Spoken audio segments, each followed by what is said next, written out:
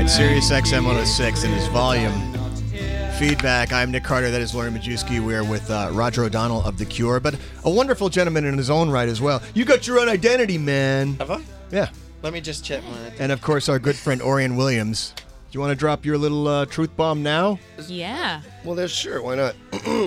You're a busy dude, man. I got to give it to you. You got a lot of irons in the fire all of a sudden. It's a little crazy. Because so many of the things you've worked on have just taken years to come to fruition. So just to remind our listeners that you produced Control, one of my favorite music films of all time, the biopic of Joy Division. That was a definitive rock biopic. And Roger was the keyboard consultant. I was a keyboard consultant. Yeah. Oh, really? Yeah, which was quite an important role. So you were back there saying, no, you no, need I never. Old analog, pre-Oberheim. He sent me an email. He's like, watch this video. What is that keyboard they're playing? And I knew, of course. Right away. So we got the exact keyboard. Yeah. Wow. Needed the exact one. I always say details matter. But you and I are friends off air, so I always hear about stuff that's going on. I always want to talk about it, but I can't. But you do have several big announcements. There's a lot of things going on, and certainly Control has opened up a door for music biopics and documentaries, and maybe it's the Roger O'Donnell one next. I don't know, but that was what? That was 10 years ago now. Control going came out on 11. 2007. Yeah, came out 2007. We shot it in 2006. There's a documentary in the works that's just starting up. We filmed a little bit on Billy Idol, and Jonas Åkerlund's directing it. Wow. Which is great. That is cool. Billy is, he's excited. He had his book that came out a couple years ago. And how long is it going to be? 5 minutes? It's going to be 6 minutes. You didn't read the book. You didn't read the book. Billy Idol's been through some shit. Has he? Yeah, he's got a lot to say.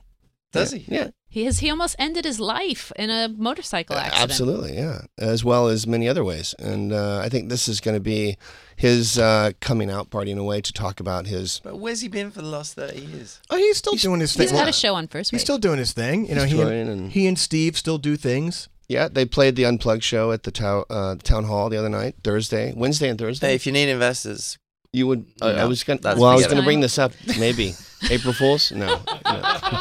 Roger, wait, it's an April Fool's. You're not really making a film about him. No.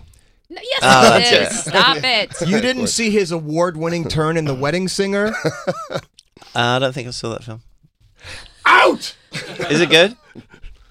You are covered in shame! Something tells me he wouldn't love it. I don't think he'd like it. He wouldn't like it. And then, Orian, you have another film that's almost done now. Another one that's almost done, directed by a friend who did the Storm Thurgerson documentary. I saw that. That was a good film. You liked that one? Yeah. Yeah. It spoke to you more. Well, I studied as a graphic designer, so There I you go. appreciated his work. Yeah. So this one's about Syd Barrett. Is that all right, Roger? Yeah. We love Syd. I just run everything by him. I have to. It's just and then he does it anyway. Well, we all need sounding boards. And then the Jeff Buckley one is going to start filming soon? So, yeah, this is the 25th anniversary of Grace this year. Wow.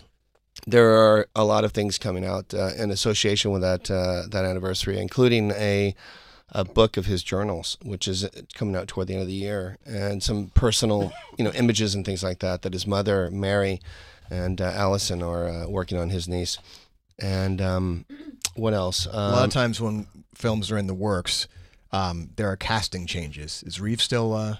Reeve's 100%. Reeve still from, if you don't that remember. guy was made to be in that film. Yeah. He really was. If you don't remember, he was in Spider-Man Turn on the Dark on Broadway, where he was extraordinary in that. He's now in Hadestown, which is on Broadway, and that just started up. I think they're in previews now.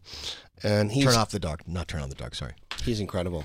He's just incredible. He's 35. Jeff was, around till 30, and he still looks younger than Jeff did when the pictures you showed us, he looks like him. And he sounds just like him. And he sings exactly like him, which is even more crazy. Exactly. And it's like, Jeff had his own soul. He's like an actor. He's an actor.